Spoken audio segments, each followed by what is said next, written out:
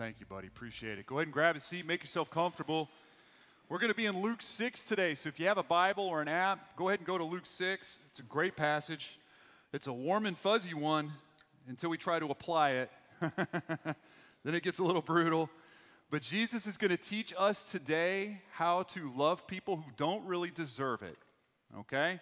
People who are difficult. People who are exhausting. People who are weird and draining and awkward and cringy, and they ask too much from us. And then, on top of just teaching something like that, as the gospel hits its high note, he's going to show us with his life the very thing that he's teaching us today on how to love unlovely people. And believe it or not, this has quite a bit to do with how we do family. As we go through this series in reclaiming our families back, we're going to see that one of the things that we're going to need to do is bear a long term with a lot of love with very difficult people. And we're going to see today that Jesus is not going to teach us how to make hard people go away, and he's not going to teach us how to fix hard people, right? I've looked for those passages. I can't find them anywhere. Someone let me know if you find a passage like that. What he's going to do is he's going to teach us today how to prepare our hearts for a long life with difficult people. Or not. Or not. Because as we're also going to see today, we also can be ready for the prospect of cutting people off. Cutting people out of our lives. Does that sound odd that I'm saying that? A pastor would say that? That there is time, as Jesus says, to shake the dust off of your feet and move on from one person to another person? And if that is true, how do you know?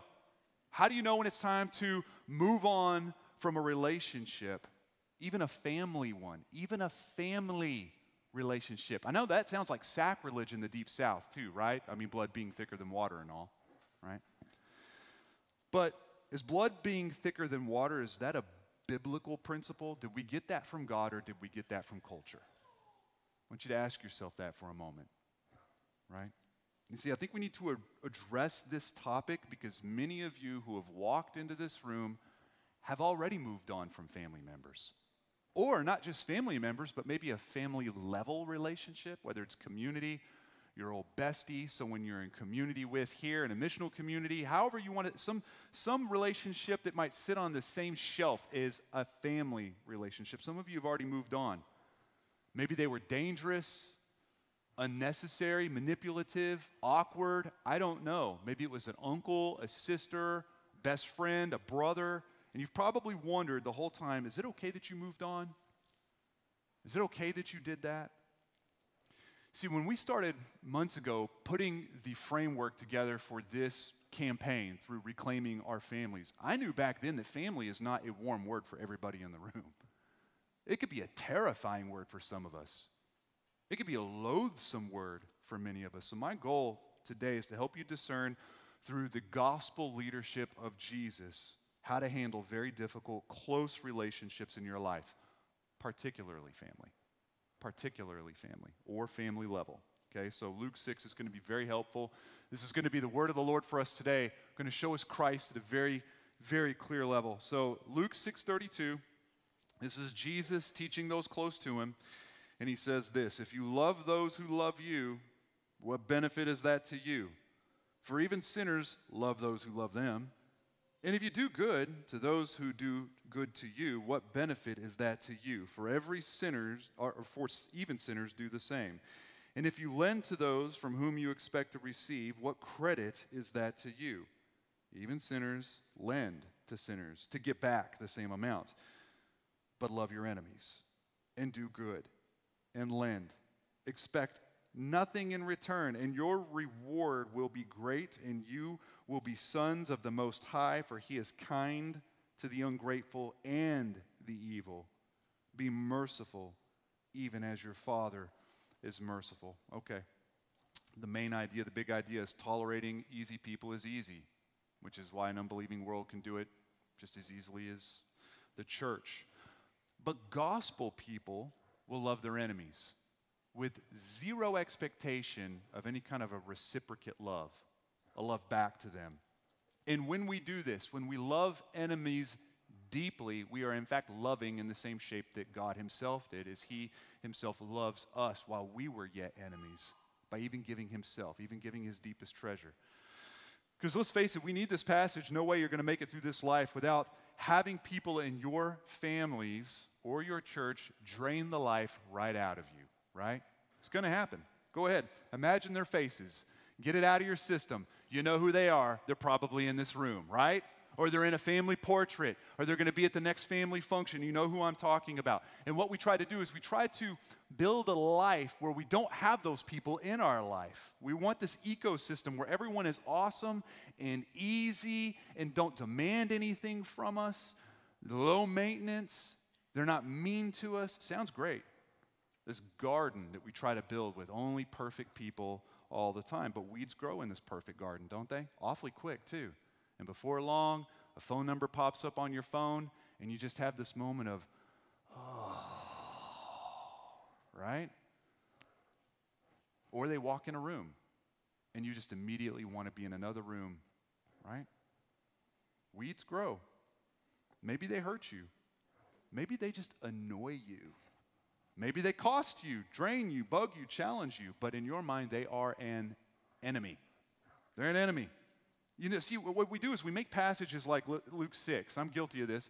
We make passages like loving your enemies about people who walk around with guns or trying to hurt us or steal our car or something like that. And so what it does is it allows us to keep the passage at an arm's distance from us, but it is much closer than that. It's much closer than that. Some of our enemies are real, that's for sure, and some are perceived. Some are imagined enemies. Maybe your enemy causes you tension. Maybe they cause you trauma. And those aren't the same things, right? Tension and trauma.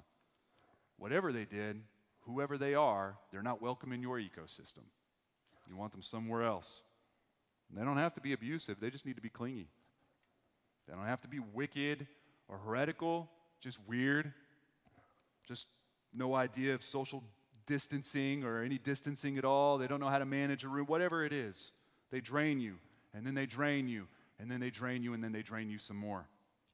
You know, one psychologist I read talking about things like this, he said it's easier in your mind if you split people up into 3 different departments. One are those who have some sort of a disability or a disorder, whether it's mental or physical or emotional, because it's something that they truly struggle with, and yet they have ripples that affect everyone around them, right?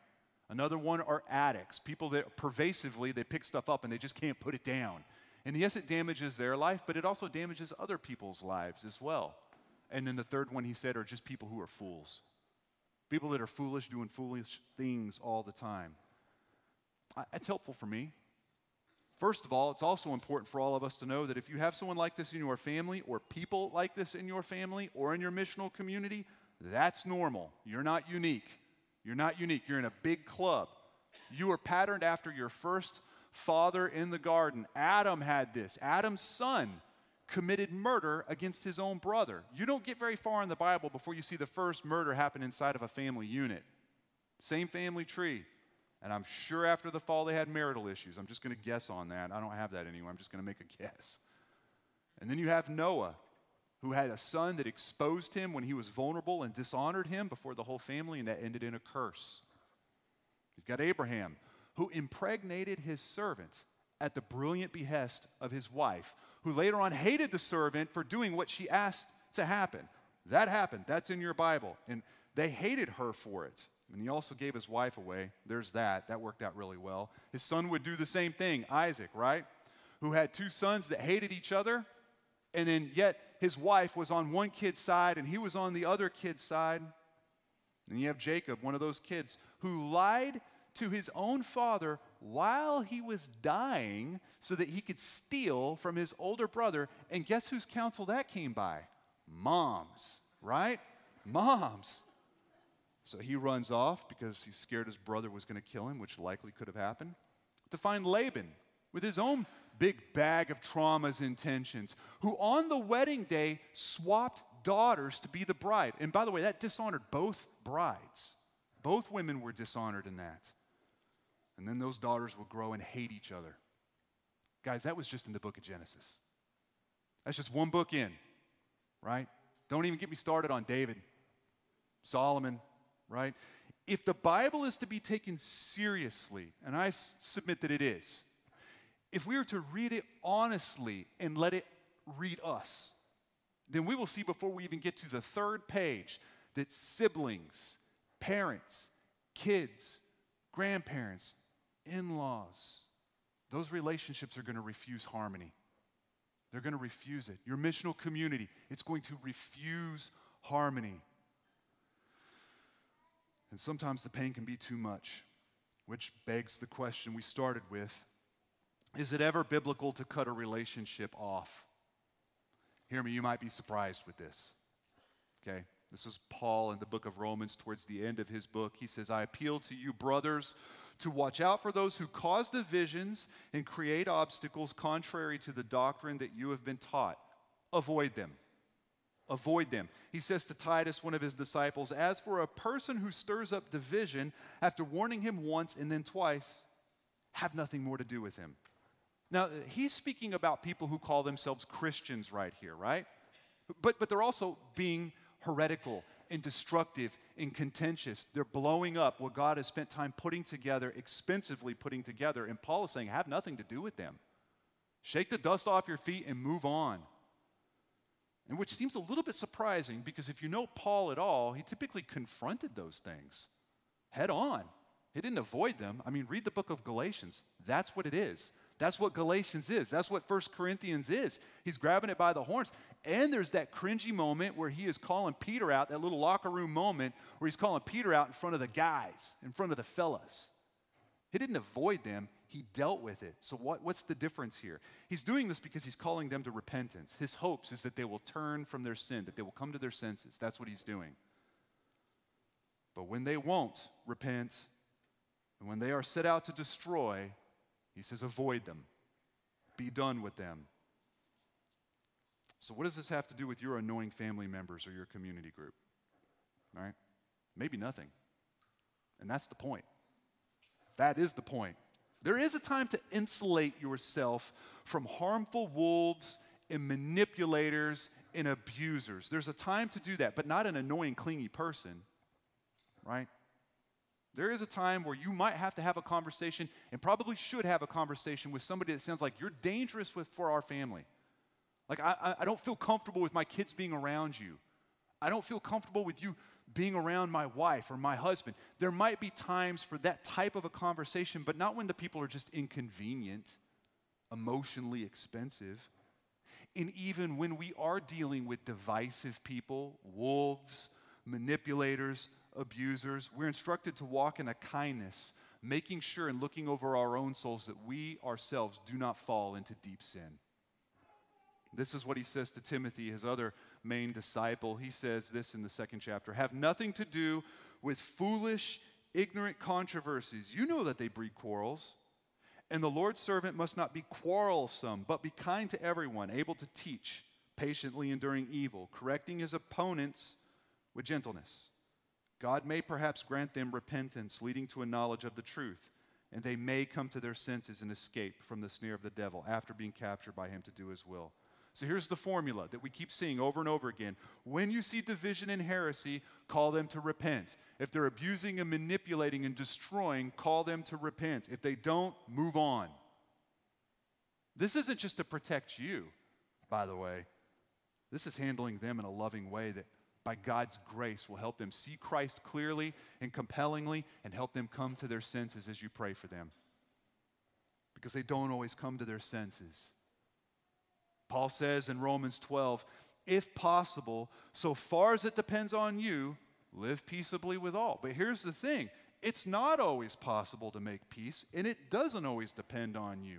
And here's a newsflash from some people hate correction, right? Some people don't like to be corrected. They won't. They won't repent. They will continue to destroy. They will mow people down.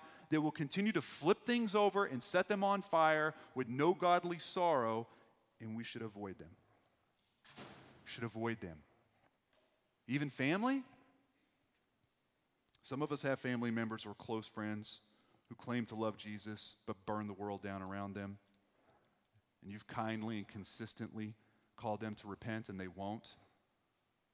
Some of us have family that is legitimately dangerous and have caused trauma, and they will continue to do so. So move on. Move on. And the command to avoid them, it's going to release the Christian from a perceived obligation, and it's going to let a soft-hearted person break from an abuser or a manipulator or a destroyer, not just for your sake again, but for their sake. It's no help to a contentious, destructive person to enable them by giving them consistent access to your intimacy, by giving them access to the very core of who you are. Pray for the Holy Spirit to change their heart. Pray that they would come to their senses. Pray that Jesus would revolutionize them, but move on. And listen, this is not an exhaustive teaching on when to avoid people. That deserves its own section. Like how to handle someone who is physically abusive, sexually abusive, emotionally abusive. How do you forgive a person like that? What does forgiveness look like? Do you reconcile? Do you not? What kind of proximity does that person get? What if they're just a fool and you're too tempted to walk, as the Bible says, in the way of the wicked? What do you do with that? That's a totally different subject. But what we can see right here is that unless the Spirit moves on a heart's not going to repent. And if your correction is not received and they're not repenting and they're still flipping everything over with no godly sorrow, kindly love them by just moving on. Moving on. This is not hypothetical for me, I've had to break away from dangerous relationships. Christians who spur correction and break everything around them. And it feels hard in the moment. It actually feels a little unchristian. You can kind of say in the back of your mind, would Jesus do something like this? Would Paul do something like this? I've had to avoid them.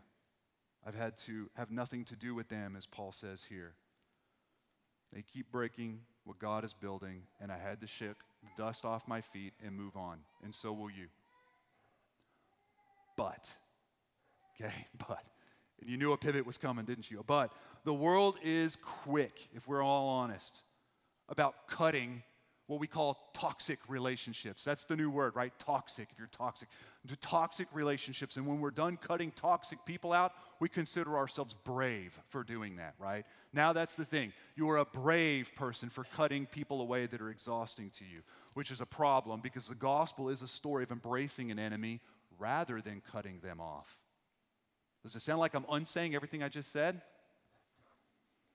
You see, for the world, an enemy is anyone who might bruise your ego or dent your feelings or infringe upon your delicate sense of self or tell you what you cannot bear to hear. They drain. They cost you. This is different than the life that Paul was talking about earlier. The world's concern is to avoid draining people, not dangerous people, but exhausting people. There's this dumb Instagram post I keep seeing. If we could put one of them up on the screen, I'm so excited about this post. There it is. Life is too short to spend time with people who suck the happiness out of you. Have y'all seen this? Listen, if you're not excited about this background, the good news for you is you can get it in multiple backgrounds. Go ahead and go to the next one. Yes. Life is too short to spend time with people who suck the happiness out of you. And if you don't want to just carry it on your phone, you can either have a mug that says the same thing, so you can greet the day with this great life mantra, and then you can always wear a shirt later on to remind everybody else that if they are a mean person, you're not going to let them suck the happiness right out of you. It's so boringly predictable, though, right? I mean, let's face it, if someone lets you down, if they fail you, they blow your phone up with clingy nonsense all the time. They keep sending you conspiracy articles you never asked for, right? They're always mocking you for who you voted for. They can't quit talking about vaccines or the end times or anything else. Or maybe they just step up and call you out on your garbage and the sin that you have. Is that the sort of relationship you really deserve? I mean, isn't it time to upgrade? Pull some weeds, get them out of your life? The world says yes. The world says don't spend time with people who are going to suck the happiness right out of your life. And that is where the church is so quick to conform, which is why Jesus says even sinners love those who love them, right? Even the church can avoid people who suck the life out of us. Let's face it, you have family. You have family members or people even in your comm group. You secretly hope they don't show up to anything. They didn't abuse you. They're not dangerous for your kids. They could just turn 1 minute into an hour better than anyone you've ever met in your life. You have people in your community group that you just really want to move to another community group. They're not destroying the church. They're not arguing heretical myths. They're just weird. No social IQ at all. No spatial awareness. And you struggle, right? Let me just say, not all tensions are traumas. Some of us in the room, we've had some traumas. Brutal ones, right? Great disruptions into our life that follow us. They've done great harm. But we cannot act as if every inconvenience is a dangerous trauma. Cannot. Because this is what it will do.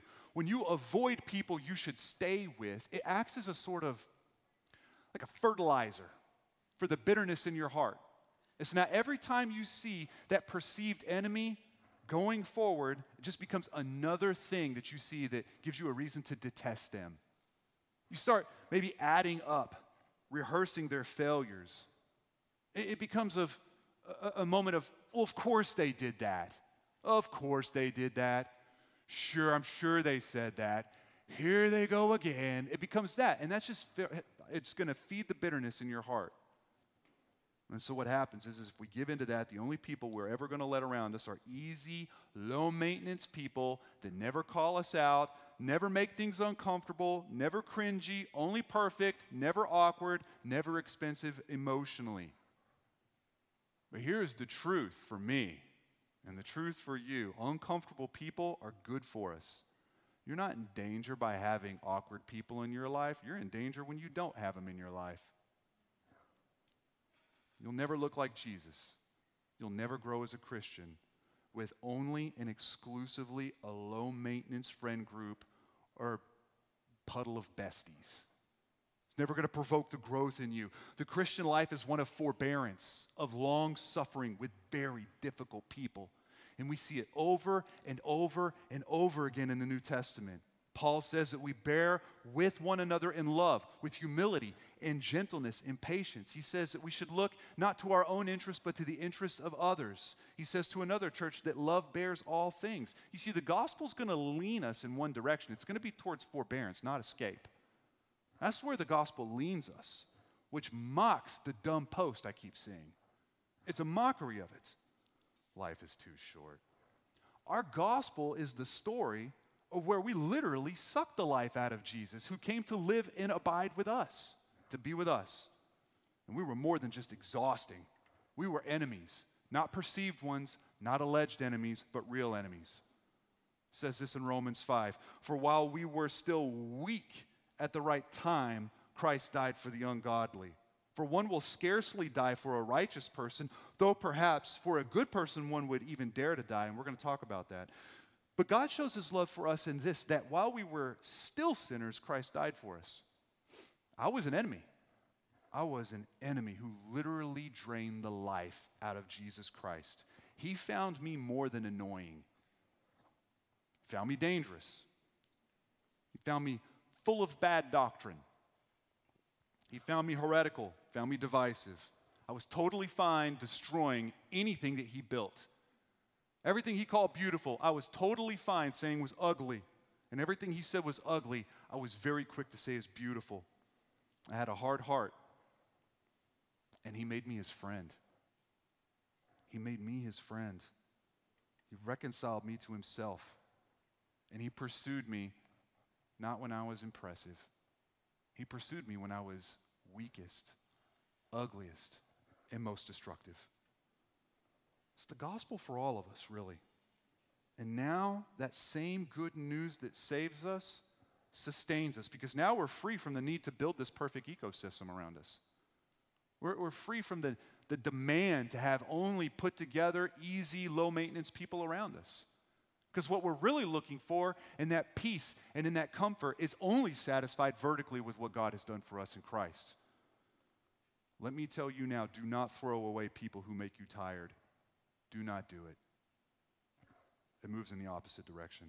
Now, God doesn't command you to consider everyone in your life an intimate friend, okay? I don't think I have to say that. And the gospel doesn't, or God himself doesn't command us to let every person influence us deeply. But abandonment, avoidance, that's not an option. That's not an option. So which is it? Do we cut them away or do we hold them close? Hard question. I mean, it's going to be tempting for us to stay when we should leave and leave when we should stay, right? Deciding whether to cut someone out of our life, that's a heavy burden, particularly when it's family. Mostly when it's family. So as we decide what to do with the tensions and the traumas and the relationships around us, maybe there's a few application points before we finish the sermon. One is just acknowledge that this is normal. We're a fallen creation, folks. We don't always believe that God is who he says he is. We don't always say that he's telling the truth. We sin. We bang into each other. We damage others and others damage us. That's where we're at. This is what we acknowledge. We're annoying too, to each other. I know what you're thinking in your mind. It's the same thing I think in my mind. You walk in the room and there might be annoying people in the room, but you're never one of them, right? We always see everyone else as annoying. Do you know that you're annoying though? Like you're annoying. Like you annoy people. You need to know that when people see you, they're like, God, I wish he would quit doing that. Or I wish he would stop saying that. You don't even see it though. We're all annoying each other. This is something that we should be free to acknowledge. And then when it comes to cutting someone out of your life, maybe just assess how accurately are you seeing this situation? This is important. Ask, is there a chance I could be in the way? Maybe I should repent. Maybe I've got some soul work to do. Is it unhealthy for me to continue to enable them? How much am I already enabling them? Am I too easily swayed by them? Does this relationship need to totally dissolve? Or do I just change the proximity, the access that I give a person like that? And then probably more importantly, am I just trying to throw away an exhausting person? Am I trying to discard someone that makes me tired? Here's a pro tip. You are not seeing everything clearly. You do need help on that. You're very close to this situation. More eyes, more experience, more biblical insight could be very helpful for you in that moment. If you are alone and you are outside of wise counsel, you will inevitably lean towards leaving when you should stay and staying when you should leave. In fact, that's the reason some of you won't bring counsel into it, is because you know that what other people are going to say isn't what you're going to want to hear. That's what makes it difficult. There's also room for us to repent as an application. What you're looking for in this perfect ecosystem, that was lost in the garden. And we're not going to see it again until the new kingdom comes, the new city that's waiting for us. Until then, we have here and now. We have each other. We have today. We have grace. We have the shape of the cross, right? Another application is just to pray a bunch. Act by praying. If you have to cut somebody out of your life, you need to be clear. You need to be clear. You need to be honest. You need to be kind. You need to get counsel on how you do it as well. But you need to pray. Don't just cut somebody out. Listen, that's selfish. Just shaking the dust off of your feet with no concern for their future, that's not helpful. That's selfish, right? Pray for the Holy Spirit to change their heart. Pray that they come to their senses. Pray that there's a better ending to the story that you have with them. Right? Another application is to grieve. If you do have to cut somebody out of your life, mourn the brokenness. It's a sad thing. It's one of the things Jesus came to reverse.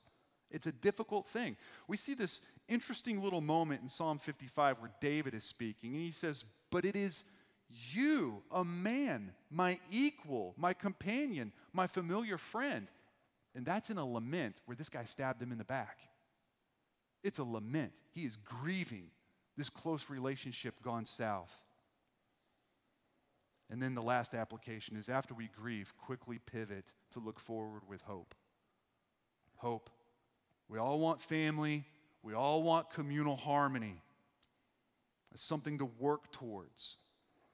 But in God's plan, it might not be what's most needed in the moment. This might sound off a little bit.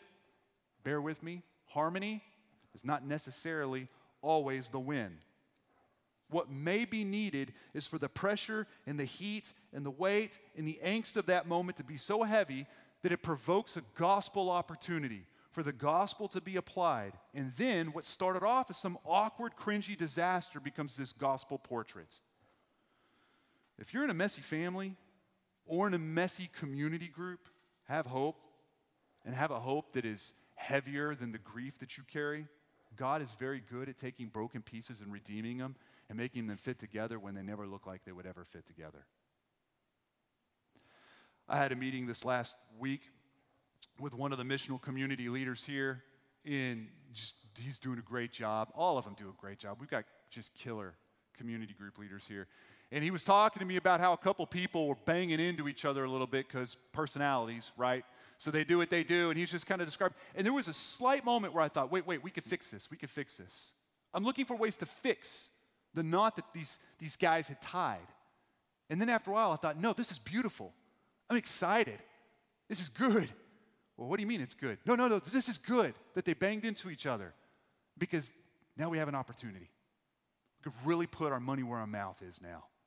We could say we're a gospel people, or we could be a gospel people. It's a great opportunity. Listen, we have room to repent as we finish this moment here, and we're about to move into the next. Some of us, we need to repent for avoiding hard people. Some of us need to repent for avoiding hard conversations, right? We can repent for walking in the shape of the world when it comes to disharmony, for attempting to build our own perfect place of effort-free relationships. Repent for forgetting that we are free from the need to have perfect people around us perfectly. To repent for discarding difficult people, knowing that as difficult people, we ourselves were never discarded, right? Go ahead and stand with me. I'm about to take communion together. And listen, if you're watching or if you're here and you would not call yourself a Christian, of course, you're not sure if you'd even call yourself an unbeliever. Maybe you don't even know where you're at. You're searching, maybe, checking things out. Here's the bad news for you first. You and I, we abused Jesus. We were manipulators. We rejected. We were destructive. We were divisive. We were contentious. And what we deserve in all of that is cosmic abandonment. To be discarded. That would be just. End of story. But then there's good news. That God brings us close, and he calls enemies friends. That's what reconciliation is. Not because we were impressive, but because Jesus himself was impressive, right? So this is what I would say to you. Back in Romans 5, if you're one of those people, Paul says, "For while we were still weak, at the right time, Christ died for the ungodly. For one who would scarcely die for a righteous person, though perhaps for a good person, one would even dare to die. But God shows his love for us in that while we were sinners, Christ died for us." Listen, someone might die for a good person, right? We've seen that. It's like in every movie, to rescue a kid or to rescue someone that's defenseless. Someone might give their life if it looks like an innocent person or a victim. That is not what this is talking about. This is talking about how we were found. We were found throwing rocks. We weren't found as some innocent bystander just needing somebody to finally pull us out of our horrible predicament. We were the ones that crucified him. We were the ones that mocked. We were the ones that had tongues of venom. We were the ones that loved sin, hated light, loved darkness. This is how he found us. This is how he found you. So if you're watching and you're not sure where you're at with Jesus right now, I would submit that as we take communion, don't worry about taking the bread, don't worry about taking the juice. I would submit that you take Jesus. Find Jesus to be beautiful in your life. Ask him. Ask Jesus to change your heart. If you're to change your heart that is not really able to feel, and to give you a heart that can feel, that bleeds, that needs, that depends, that wants, that hungers, that hopes, that he'd set you alive. And did you know that the Holy Spirit will do that for you? He will change your life. That's what I would submit to you. For the rest of us as a church, when all of this ends and you and we see God face to face, and we don't even see by the light that we have now, but by the glory that emanates from the King of all kings of the cosmos. And color looks like color should have always looked. Sounds sound like sound should have always sounded. Our relationships finally work the way relationships were always supposed to work. When that happens, we will cry no more. No more anxiety, no more sleepless nights, no more bitterness, no more awkwardness, no more cringiness, no more any of that. For now, we have today. So we carry our sadness to God and we pray for those who divide, those who destroy, those who manipulate. And if we go no further with them, we go no further. And we give God our broken heart. For now, we bear with each other's weirdness and awkwardness. And we remember that the gospel is good, and so we could go forward with each other. So listen, if you don't have one of these, go ahead and raise your hand, and we've got a good-looking guy that will come by and bring it to you. Now they're all going to race for these, see who's the best-looking guy.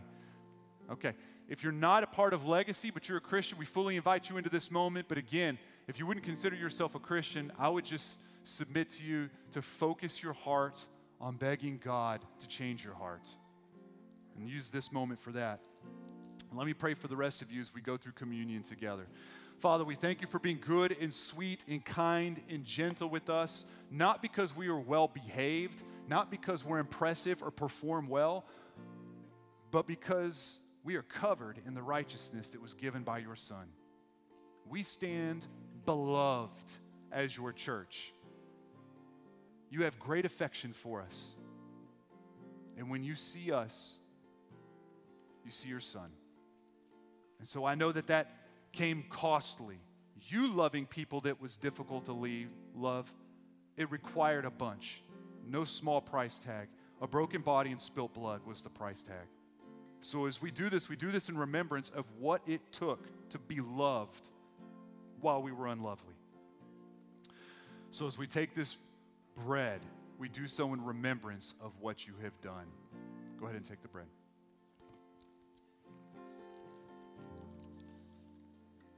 And Lord, we know that the blood that was spilled at the cross was also a blood that covers our sin. It's also a blood that makes us clean, that makes a bride spotless. It's a blood that takes everything that we have done to hurt family members. It's the blood that takes every damage that was done against us, and it covers it.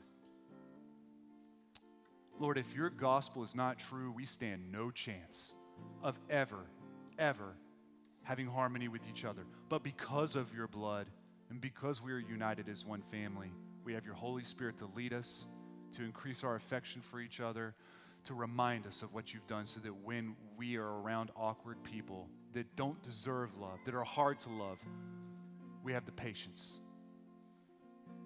We have the tolerance. We have the joy, the excitement. So, Father, we love you and we thank you for this, and it's in your name that we take the blood.